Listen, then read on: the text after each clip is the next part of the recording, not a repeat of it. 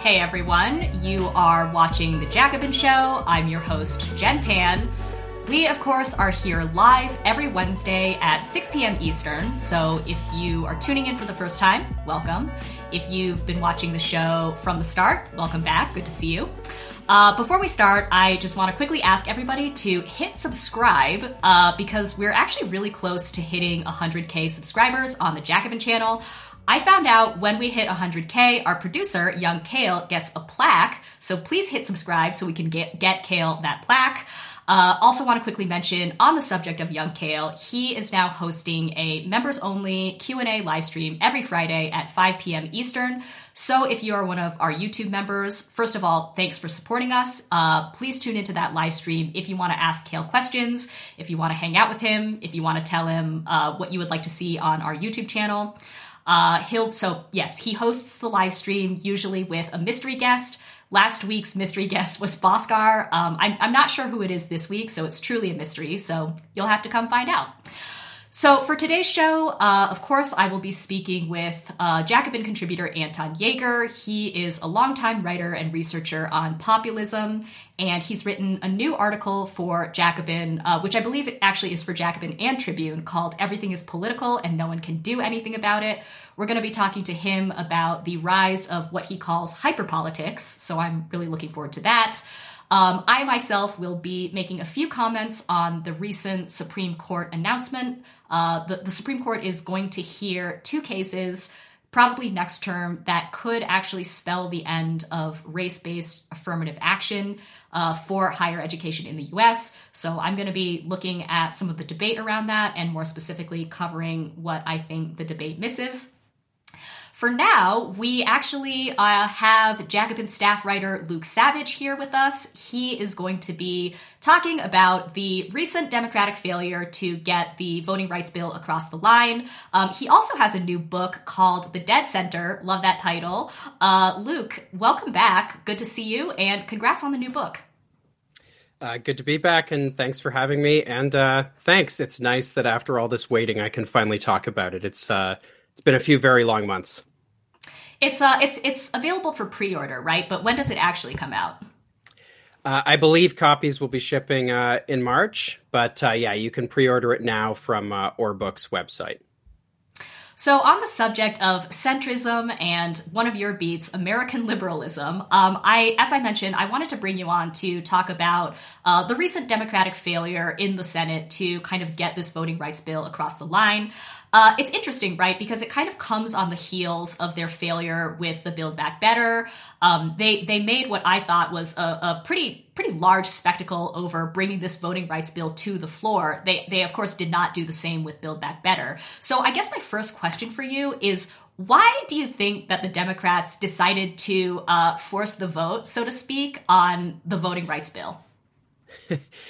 Well, I think that decision can really only be seen and should be seen in the context of the failure on Build Back Better. There was a very conscious decision that was made to shift messaging. In fact, this was, I think, pretty much explicitly how Democratic leaders themselves framed it. They wanted to shift messaging to this new priority, Build Back Better having failed. And of course, Build Back Better originally contained the majority of their, in some ways, the majority of their domestic policy agenda, certainly where most of the spending was contained. And ultimately, they couldn't even get the version of it that was less than a third of the original version. They couldn't seem to get it done. So they made a decision to shift to this issue of voting rights. And I think they did so in the full knowledge that they were not going to pass major voting rights legislation either. I think this has to be understood as a messaging shift. The administration from the very beginning, I would argue, has not made voting rights a priority, even though they are clearly in kind of terms of narrow self-interest, or just simple political opportunism. Voting rights should be a no-brainer for the Democrats. And they will struggle in future elections if they don't get these bills passed, even more than they're going to struggle already. But they've not made this a priority. And I think the shift has to be seen as more of a shift in rhetoric than a kind of serious attempt to realign legislative priorities with a view to getting something passed. Right, because it seems, at least to me, that there was never a chance that this bill would pass. Joe Manchin and Kyrsten Sinema had indicated long before that they were not going to support any kind of filibuster reform, which was key to getting the bill over the finish line. So, it was doomed from the start in a way. And that leads me to something else I wanted to ask you about. You write a lot about Democrats and I suppose American liberals in general kind of invoking a perpetual state of emergency, but then offering very tepid, if any, solutions to that emergency, to that kind of ongoing crisis.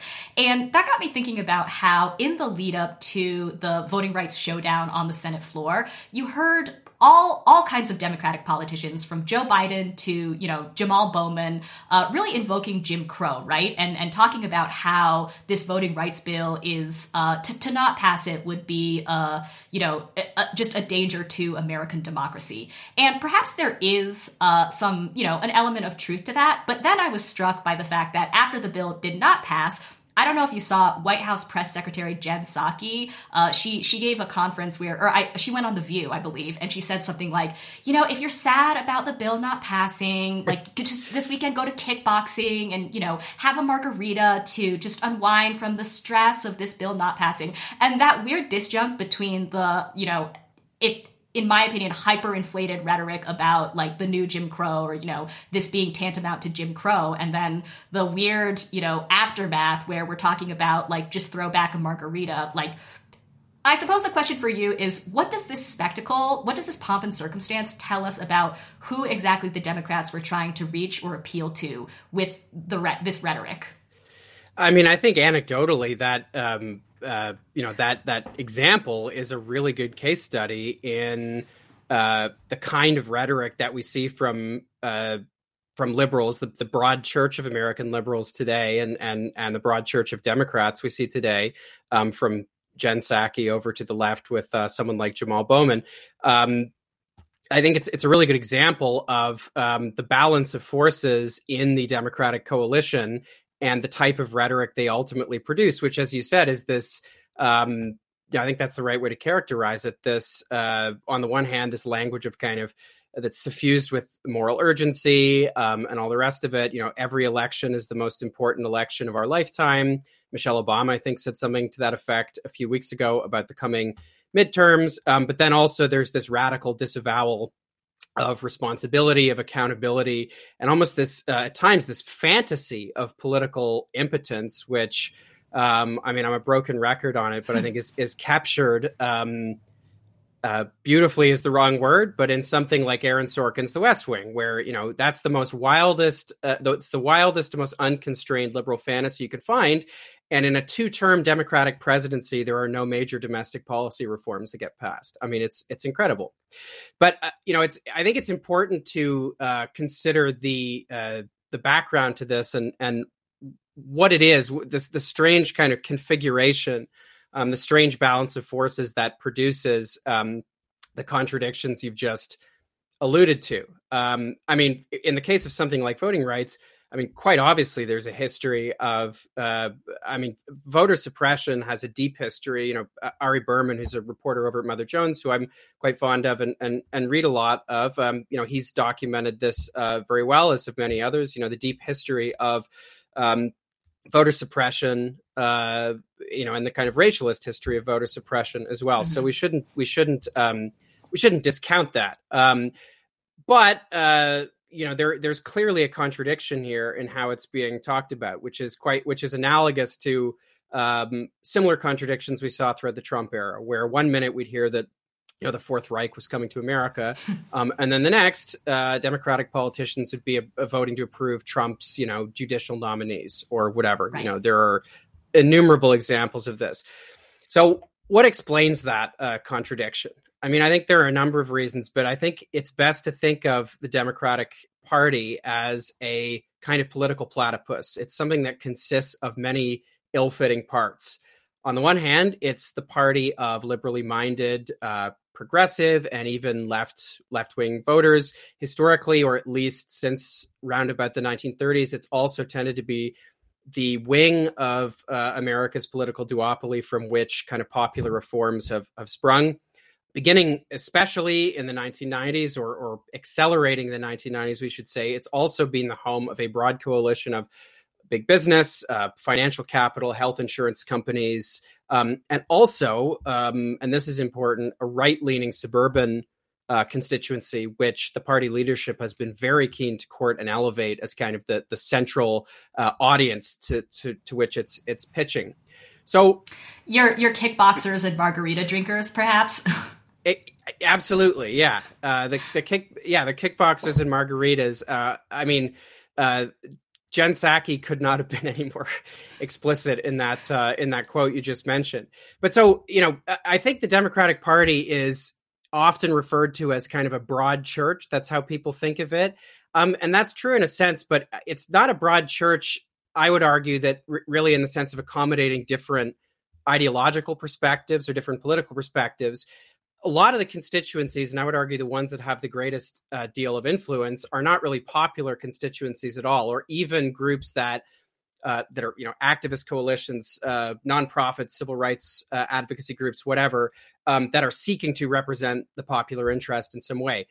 They are private interests. They're motivated by profit, and their goal is to capture political parties and to capture the legislative process. And with their very powerful lobbies and PR wings, and also, I think most importantly of all, their campaign donations, they tend to have the final say in many cases on what can or cannot get passed when either of the two parties is in power. So I think it's this, more than anything else, it's this kind of strange balance of forces that produces the type of rhetoric that we so often see from liberal politicians, where on the one hand, there's this kind of house lexicon of kind of the language of inclusion and social justice and even sometimes gesturing towards particular policy priorities. But then on the other hand, there's this kind of fantasy of impotence, this near total disavowal of any responsibility to run on an agenda and then pass it. And I think that's especially true when Democrats are in power. You just start to hear endlessly about how they can't pass anything, and there's nothing they can do, and that's not an accident. So I think I want to just wrap up with this question of political priorities, because I would agree that, I think that probably most people watching agree that voting rights are very important, especially in the context of, as you were saying, the longer history of voter suppression in the U.S. Now, that said, we do have some polls and surveys that actually show that, a big part of the Democratic base, they're concerned about voting rights, but that isn't the thing that's driving them to the polls. So it was like kind of an odd thing for Democrats to kind of stake their claim on, I guess. But I suppose the question for you is, though we all agree that voting rights are important and that we definitely need legislation of some kind to pass in the U.S., I'm wondering if you think that voting rights are sort of sufficient for progressive change, because that was very much the message that I heard coming out of the Democratic camp. And, as socialists, we obviously want to expand democracy, but I just don't think it's just about voting rights. So I don't know if you have thoughts on that. Yeah, I think you can look at voting rights or something like voting rights in two ways. For one, I think they are they're valuable intrinsically. Small d democracy, I think, is an intrinsically important principle. But you have to look at them another way, too, which is you have to also see them as a means to an end. Civil rights leaders, like Martin Luther King, always thought of voting rights as kind of the beginning of a process. Martin Luther King, when he spoke to the United States Senate in 1966, said it was easier to gain the right to vote because it didn't cost the nation anything. And the fact is that we're dealing with issues now that will call for something of a restructuring of the architecture of American society, and that is going to cost the nation something. So I think voting rights, without a political program attached to them that seeks to use democracy to expand, to expand democracy into other spheres of life, and to pass a broadly popular agenda, voting rights are clearly not sufficient on their own.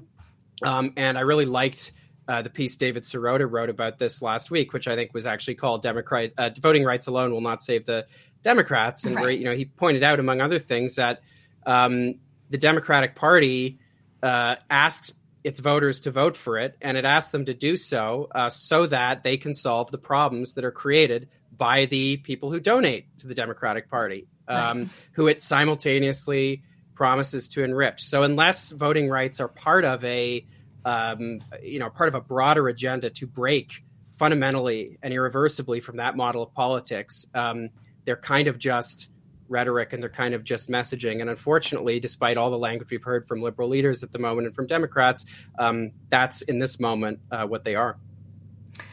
Well, Luke, thank you for your time. Before we let you go, do you want to say just a few words about your new book that's coming out?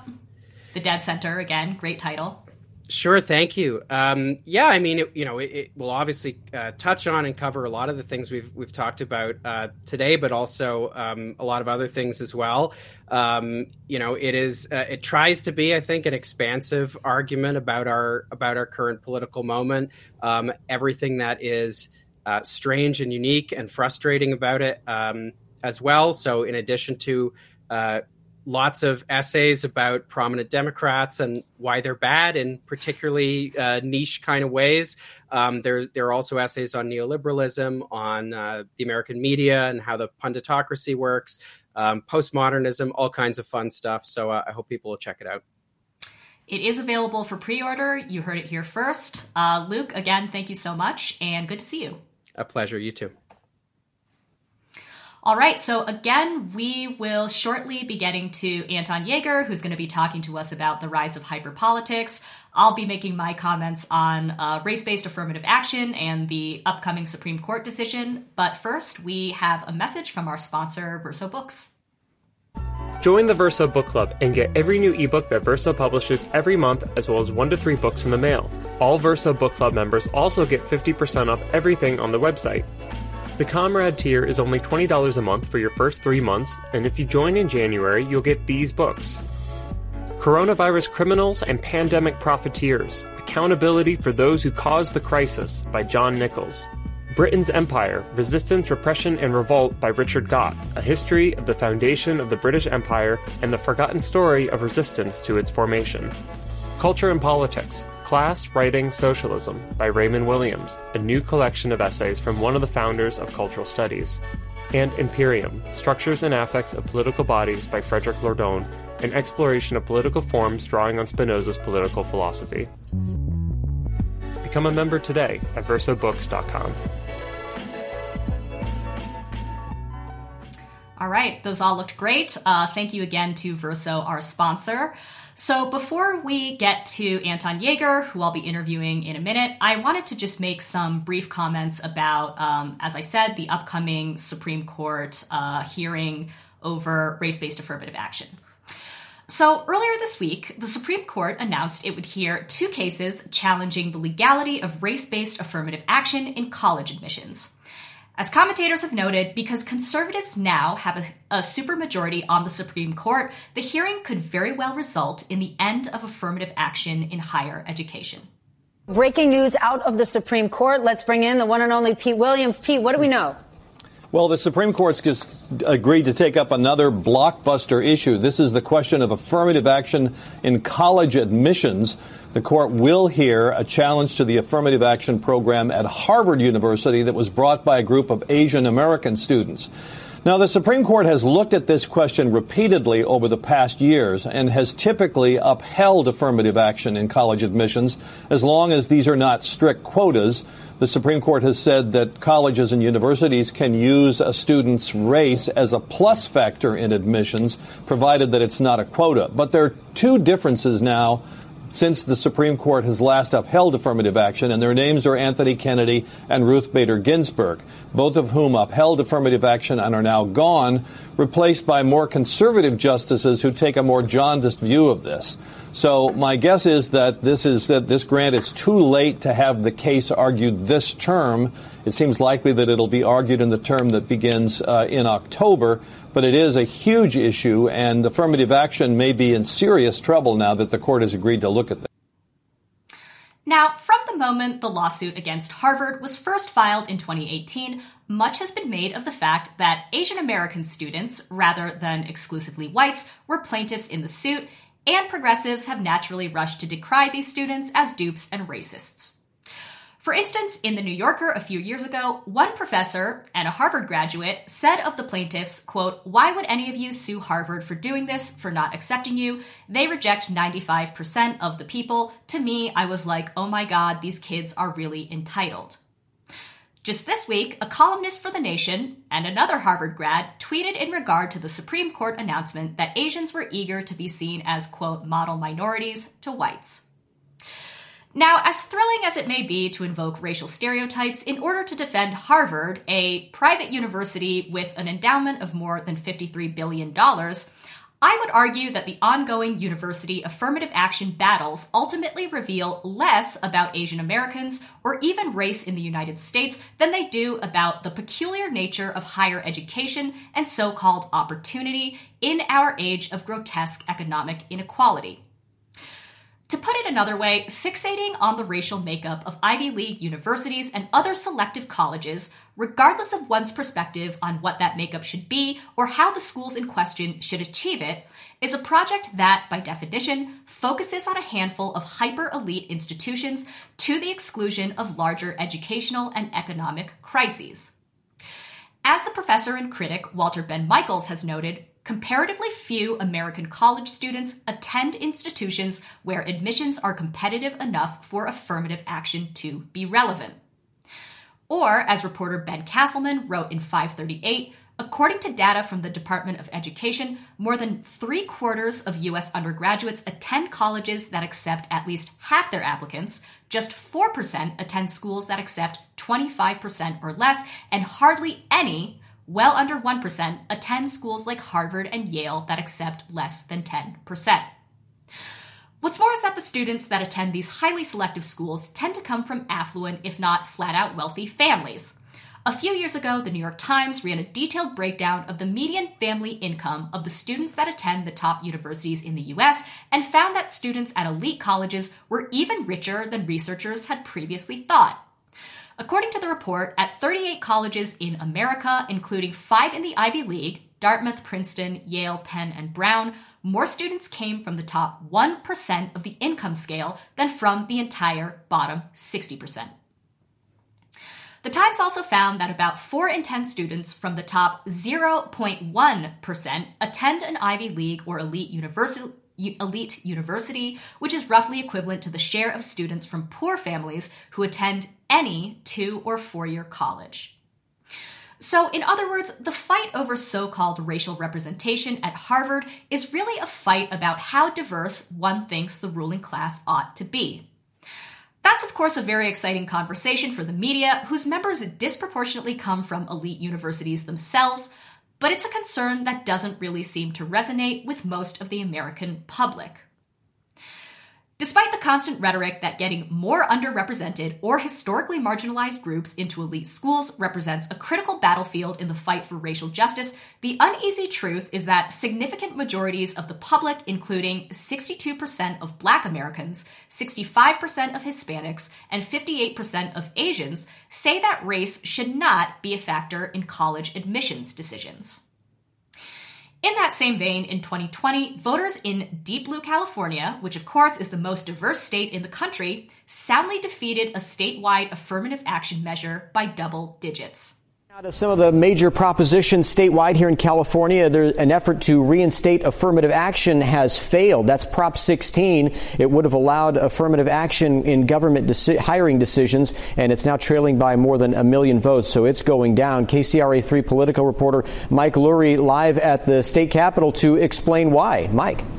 Well, Brian, Prop 16 was very unpopular, as you mentioned, with many Californians. It would have set aside racial preferences for admission to the University of California, other public schools, and also for some state government contract work as well. So there was a lot of pushback to Prop 16, as you can imagine. That pushback came from a wide variety of ethnic groups. They told us they viewed it as a form of reverse discrimination. One of those arguing against it is Ward Connerly, who launched the original ban on affirmative action back in 1996. That was some 24 years ago. ago. He told us today that Prop 16 would have given some people unfair preferential treatment.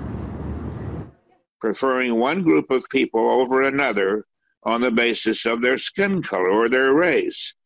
And many of us resent that. We don't want it.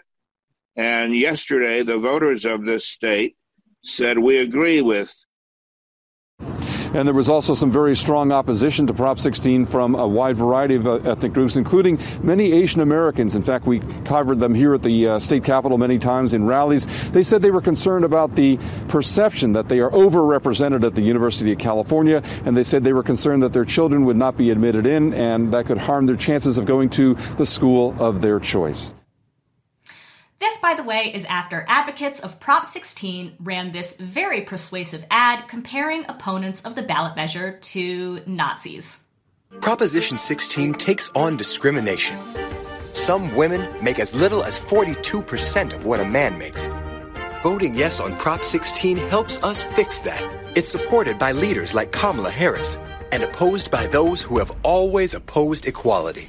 We either fall from grace or we rise. Together, Proposition 16 provides equal opportunities, leveling the playing field for all of us.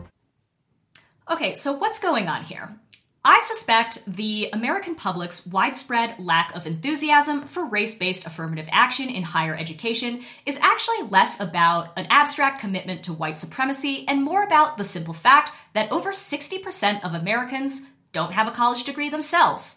To quote Walter Ben Michaels again, it's not surprising that, on the one hand, some relatively poor people have become skeptical of the idea that colleges become more egalitarian by seeking to admit more students of color, the idea that underlies the affirmative action theory of social justice, and it's even less surprising that rich people, including some college students themselves, remain committed to it. Now, the other issue is that even among Americans who are able to attend college, the cost of post-secondary education in the U.S. has grown so astronomical that it's famously generated $1.7 trillion worth of student debt and has jeopardized the financial solvency of even middle-class households. Furthermore, the same economy that now demands a college degree barely even rewards it anymore. As we well know at this point, wages have been stagnant since the end of the 1970s for the majority of workers, including, yes, those with college degrees. So that's all to say that for the vast majority of Americans, there's simply bigger fish to fry than whether Harvard or Yale look like a United Colors of Benetton ad. And while we hear all the time from advocates of a diverse Ivy League that these elite institutions function as great pathways of upward mobility for the historically impoverished, keep in mind, again, their limited size. As reporter Ginia Belafonte once wrote, a great number of people in the pundit class believe that a more equitably balanced Harvard leads to a more equitably balanced America. But even if every spot in the Ivy League were filled by an exceptional student from a low-income family, a mere 60,000 or so American undergraduates would see their fortunes rise. Something like 6 million others would be left struggling in underfunded community colleges with typically poor rates of graduation. So as the Supreme Court inches toward an eventual ruling on race-based affirmative action, we'll no doubt continue to hear endless chatter from the media, from academics, and from the nonprofit sector about the tremendous stakes of the case for racial justice in America. But it should be obvious that this fight has nothing to do with the massive and still widening levels of inequality that continue to push the majority of Americans deeper into hardship. And unfortunately, we can only deal with that by taking on the very elites that universities like Harvard are in the business of making. So that is my 2 cents on that. I think it is now time to go to our second guest. He is Anton Yeager, a regular Jacobin contributor. His most recent piece, of course, is Everything is Political and No One Can Do Anything About It. I believe this is in Tribune and Jacobin. And Anton, if I'm not wrong, a longer version of this article is actually going to be in the upcoming print issue of Jacobin. Is that correct? Yeah, absolutely. Yeah. Good to see you, by the way. Good to see you. Glad to be here. Thanks. So your article looks at the rise of what you call hyperpolitics. And something that you point out in the piece is that, especially over the last few years, politics has really permeated what seems like every aspect of society, right? So entertainment, pop culture, like these are now supposed to be political commentaries. Brands and products are, political now. How and where you choose to consume them is political. And of course, everybody, everywhere, every time is always talking about politics. So when I was reading your piece, actually, I thought immediately of this one Instagram image that I saw in 2020, kind of at the height of the racial justice protests. So I want to pull it up now. It says, "Why the refusal to post online is often inherently racist." And this is like a completely earnest image, by the way. It's not like ironic. If you go to the Instagram page and flip through, like the person then explains, if you don't post about racism, you're not getting out of your comfort zone, and that is a political act. So the point, of course, is that posting is political. Apparently not posting is political. I'm sure liking and commenting and sharing are also political. And I guess the question for you when it comes to sort of this explosion of hyperpolitics is, how is it the case that everything is now political, but at the same time, it seems like nothing is changing? Yeah, I think there are two contrasts we really need to draw. The first, most intuitive contrast known to us is with the 1990s and the 2000s, which are really known as this original post-political age, in which I would say there was a stronger privatization of politics, or the distinction between the public and the private became far more absolute than it was before. And politics really became something for either hobbyists or junkies. So there was a sort of professionalization of politics away from these mass institutions and mass organizations that we knew from before. And to be into politics was something nerdy and almost special. So people who were politicized were almost part of a subculture. We can see that this situation really doesn't apply anymore today. So in that sense, we've left behind the 1990s and the 2000s, and we're in the kind of post-political era, which I decided to kind of hyper-political, but which in many ways is political again, but not in the way either that we're used to from the 20th century. So this is the second contrast I draw, is there was a time in the 50s and 60s, and I can talk about the European case here specifically, when your entire life or your entire private life was also overly politicized. So for example, in Belgium, if you grew up in a socialist family, or if you grew up in a Christian Democratic family or in a liberal family, you'd go to socialist hospitals, you'd go to specific socialist schools, you'd go to red doctors, you'd read your specific red newspaper. So politics would be everywhere in your lives, which seems quite similar to the hyper-political era we're used to today. I think the big difference with that 20th century situation and our current 21st century age of hyperpolitics is that in that original situation, there were these big mass collective institutions that actually encased or structured that political engagement. So there were big institutional references for how politics pervaded the private lives of people. Nowadays, politics is everywhere in our private and our public lives, but those big institutions such as parties, unions, or big associations have completely disappeared, and the 2010s haven't really resurrected them either. So weirdly enough, politics is back, but it's stranger than ever, as they say, and it doesn't look anything resembling what the categories we inherited from the 20th century. Yeah, so you hinted at a kind of relationship between the prior era of post-politics and our current era of hyper-politics. Can you say a little bit more about what exactly post-politics is and how that kind of came about, and then what led to the transition to our current age of hyper-politics? Yeah, this is obviously a big issue, so I'm trying to give some kind of synthesis here. I think a good way of describing post-politics is that what politics is, namely collective deliberation on what we do with the surplus we produce as a society. So how does what we do with the goods we produce actually go to? That collective deliberation on that completely gets shut down. The institutions that usually engage in it either get actively destroyed, such as, for example, unions under Reagan or under Thatcher, or even in France under the Mitterrand government. And at the same time, people leave those institutions or find all kinds of alternatives, while technocrats basically take over the task of policy. So there's a sense that you can just leave politics to specialists, and we don't actually need to collectively deliberate on what we want to do with the surplus or how we want to order our society and our economy. And that basically means that either you exercise your rights as a consumer, or you basically retreat into a private life, but there's basically no collective deliberation on ends, mainly in the 1990s and the 2000s. And as I said, that situation has clearly ended insofar as now we are discussing some of these collective endeavors again, but we don't really have the institutional forms or these big political institutions at our disposal with which we could maybe think out some of the solutions to some of these problems. Yeah, I want to stay on that question of the institutions because, if everybody is doing hyperpolitics now, if it's a mass phenomenon, why is that still not the same as mass politics? Yeah, good question. I think one good way of describing it is that the exit costs of so much political engagement today, and I think you can see this most clearly online, are much, much lower than anything you saw in the 20th century. So whether it is joining a party or a union, the criteria you have to fulfill for that, but also the social stigma you received once you left some of these institutions. So, for example, to leave or to not vote for a socialist party when you came from a socialist family in Belgium was actually quite difficult to do and was almost seen as an attempt to break some bloodline. That situation has really disappeared insofar as our current mode of political interaction is extremely fleeting and impermanent, which you see, for example, in the recent protest movements, in which people actually gather on this very temporary basis in the name of some extremely vague slogan, in the name of a morally righteous cause. But there is no distinction between members and non-members. There is no hierarchy in which certain leaders can maybe impose discipline on some of their followers. And it doesn't actually solidify itself in any durable institutions.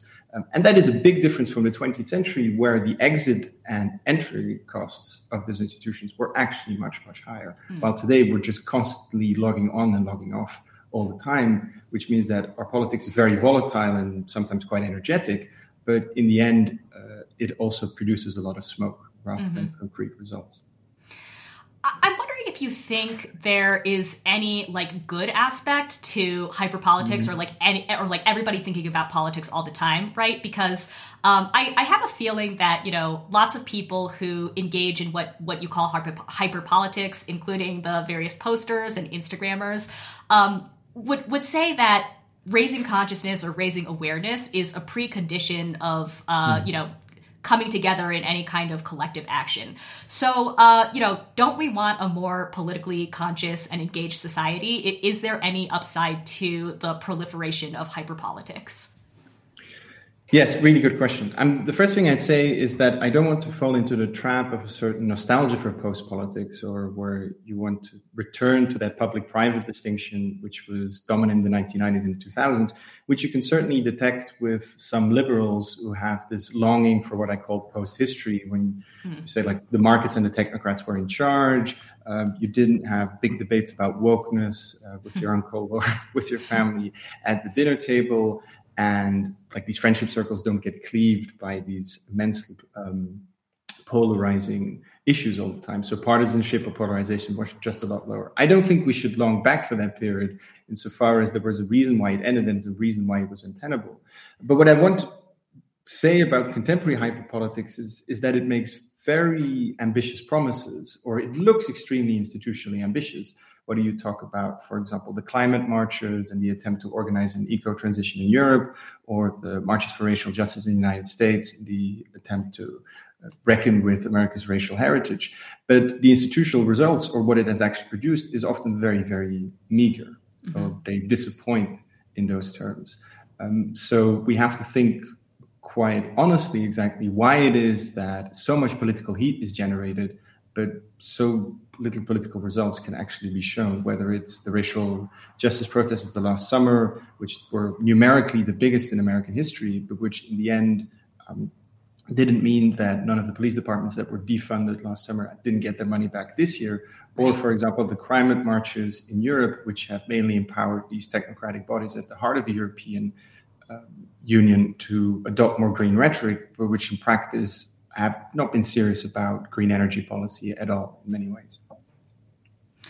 We have sort of touched on the internet and online a few different times during this conversation. So I want to ask you, how much of hyperpolitics do you think is just kind of symptomatic of just this world we live in now, where, hundreds of millions of people are able to tweet or share their thoughts and feelings on the internet? How central is the internet? Yeah, again, very good question. I think any theory of our recent age of hyperpolitics or hyperpolarization, which is a sort of more liberal way of describing it, which blames everything on the internet, is obviously unconvincing. Insofar as the internet has its problems, but it's obviously the expression of a sort of deeper structural problem, which we need to look at, rather than say that if we crack down on abuse online, or if we introduce these sort of mild censorship laws and everything will be solved, that's obviously utopian. I think what the internet does is that it creates this illusion that the crisis of mass politics from the 20th century could be solved in an incredibly cheap and fast way. And this was exactly the sort of democratic promise in the 2000s as to people not voting or leaving all these parties. And people say, well, yeah, but people can get pulled into politics again online. And then the Arab revolutions and the Occupy Wall Street movement afterwards seemed to fortify this idea that, well, yes, the internet is now the future of democracy in many ways.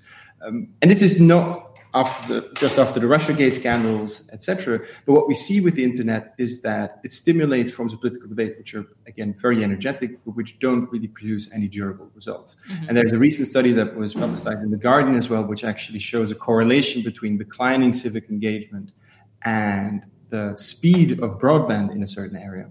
So there is all kinds of objections you can make to that methodology. But I think the central intuition is that the internet pulls people out of some of those classical institutions and means that people just leave and enter far more quickly.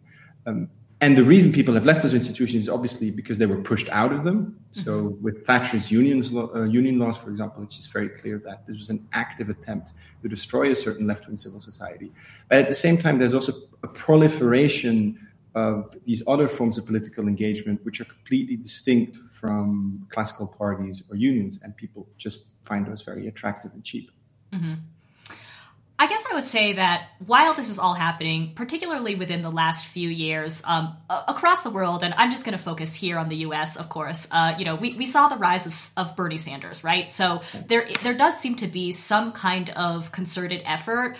Whether it's successful is obviously like an open question, but there does seem to be some sort of concerted effort to resurrect mass politics, I guess. So I suppose my question for you is like, what are the possibilities of moving from hyperpolitics?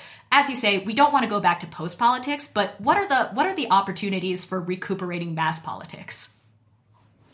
Yeah, the first thing I'll say, and I think Jacobin and a host of other magazines and outlets are an example of this. Intellectually, I think the conversation has gone a lot better, even though some of the parts of the conversation have gotten worse. I think, at least on the left, there is a intellectually more animating and interesting left than there was in the 2000s. And that means that certain conversations are being had which were just simply unimaginable and impossible 20 or even 10 years ago.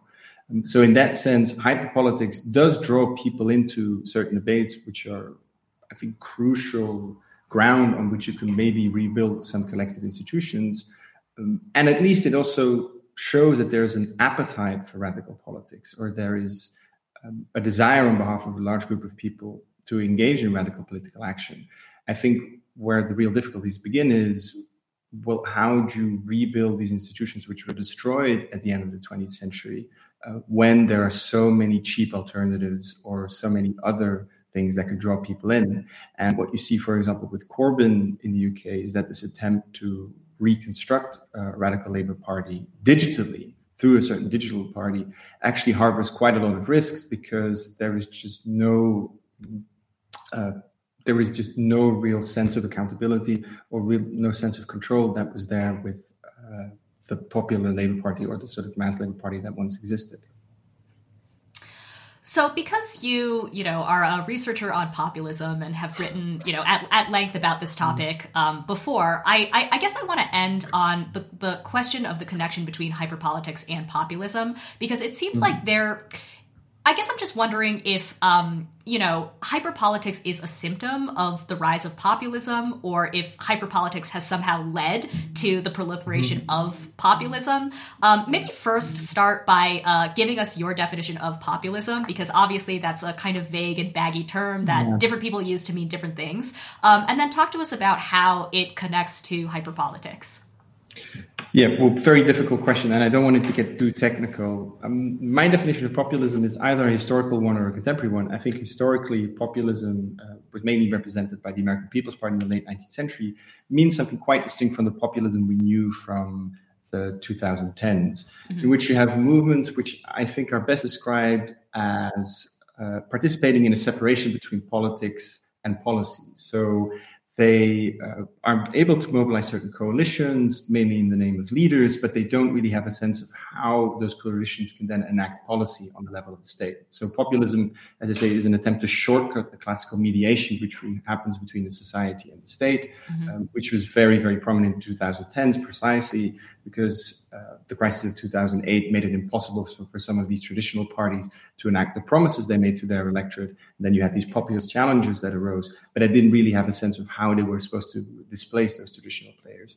I would say that hyperpolitics is this new state of affairs which populism actually helped bring about and install in many ways. So I wouldn't blame hyperpolitics on populism, but I do think that populism facilitated the end of post-politics. So questions about what we want to do collectively as a society became salient and important again, precisely because populists put them in the agenda. So whatever you want to say about right-wing populists such as Trump or even Le Pen in France, at least they insisted that there is disagreement or discussion on some of these policy choices that can't be delegated to technocrats. At the same time, populism after 2010s and certainly after COVID seems to be mutating into a far more unpredictable formation. And what we now see is this new state of hyperpolitics, which populism has helped to bring about, which I think is also distinct from it. So hyperpolitics goes beyond populism in a certain way. I suppose I actually have one last question for you, and that's how should the left deal with the excesses of hyperpolitics? Because I feel like you've been pretty judicious, but the reason why I showed that Instagram picture in the beginning is because I think that there are a lot of bad things to say about hyperpolitics, and it's not just Instagram liberals who indulge in this kind of grandstanding. It definitely is leftists as well. So I don't know. Any advice? Yeah, and certainly with the first picture you showed there, I don't think there should be any tolerance for this kind of hectoring or this type of moralism, insofar as I don't really see what the political promises of that type of political engagement are. So I think for the left, we should take seriously the fact there is now a large group of people that are ready to discuss political questions again, but we should really insist that sort of moral intentions or the desire to do something politically good doesn't mean that you actually have the power or the institutional means at your disposal to bring it about. And I think either the climate discussion in Europe or, for example, the racial justice discussion in the United States are a perfect example of this, where people realize there are these massive injustices in society which urgently need correction or in some ways radical overhaul.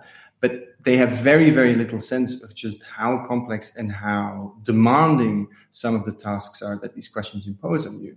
So just by defunding police departments, for example, the question of racial inequality in the US is hardly going to be solved in the long term. And if you think that posting that picture online is going to solve racism, then you just have to be very honest with them and say, sorry, but you're deluding yourself. All right. On that note, Anton, thank you so much for your time. Anton's article, again, is Everything is Political and No One Can Do Anything About It. A longer version is going to be in the print issue of Jacobin. And it has a cool layout and a different title, From Post-Politics to Hyperpolitics. But for now, you can read the abbreviated version, I believe, on both Jacobin and Tribune's websites. So, Anton, thank you again for your time, and good to see you. Yeah, good to see you. Thanks so much. Thanks. All right, I think that is pretty much it for us today, but I just want to quickly remind everybody, once again, if you are a Jacobin YouTube member, Young Kale is going to be hosting a casual Friday live stream for members, obviously this Friday at 5 p.m. Eastern, here on the channel, and we're going to have a mystery guest. So if you want to talk to Kale, talk to any of us, ask questions, definitely tune in. Otherwise, we will see you next week.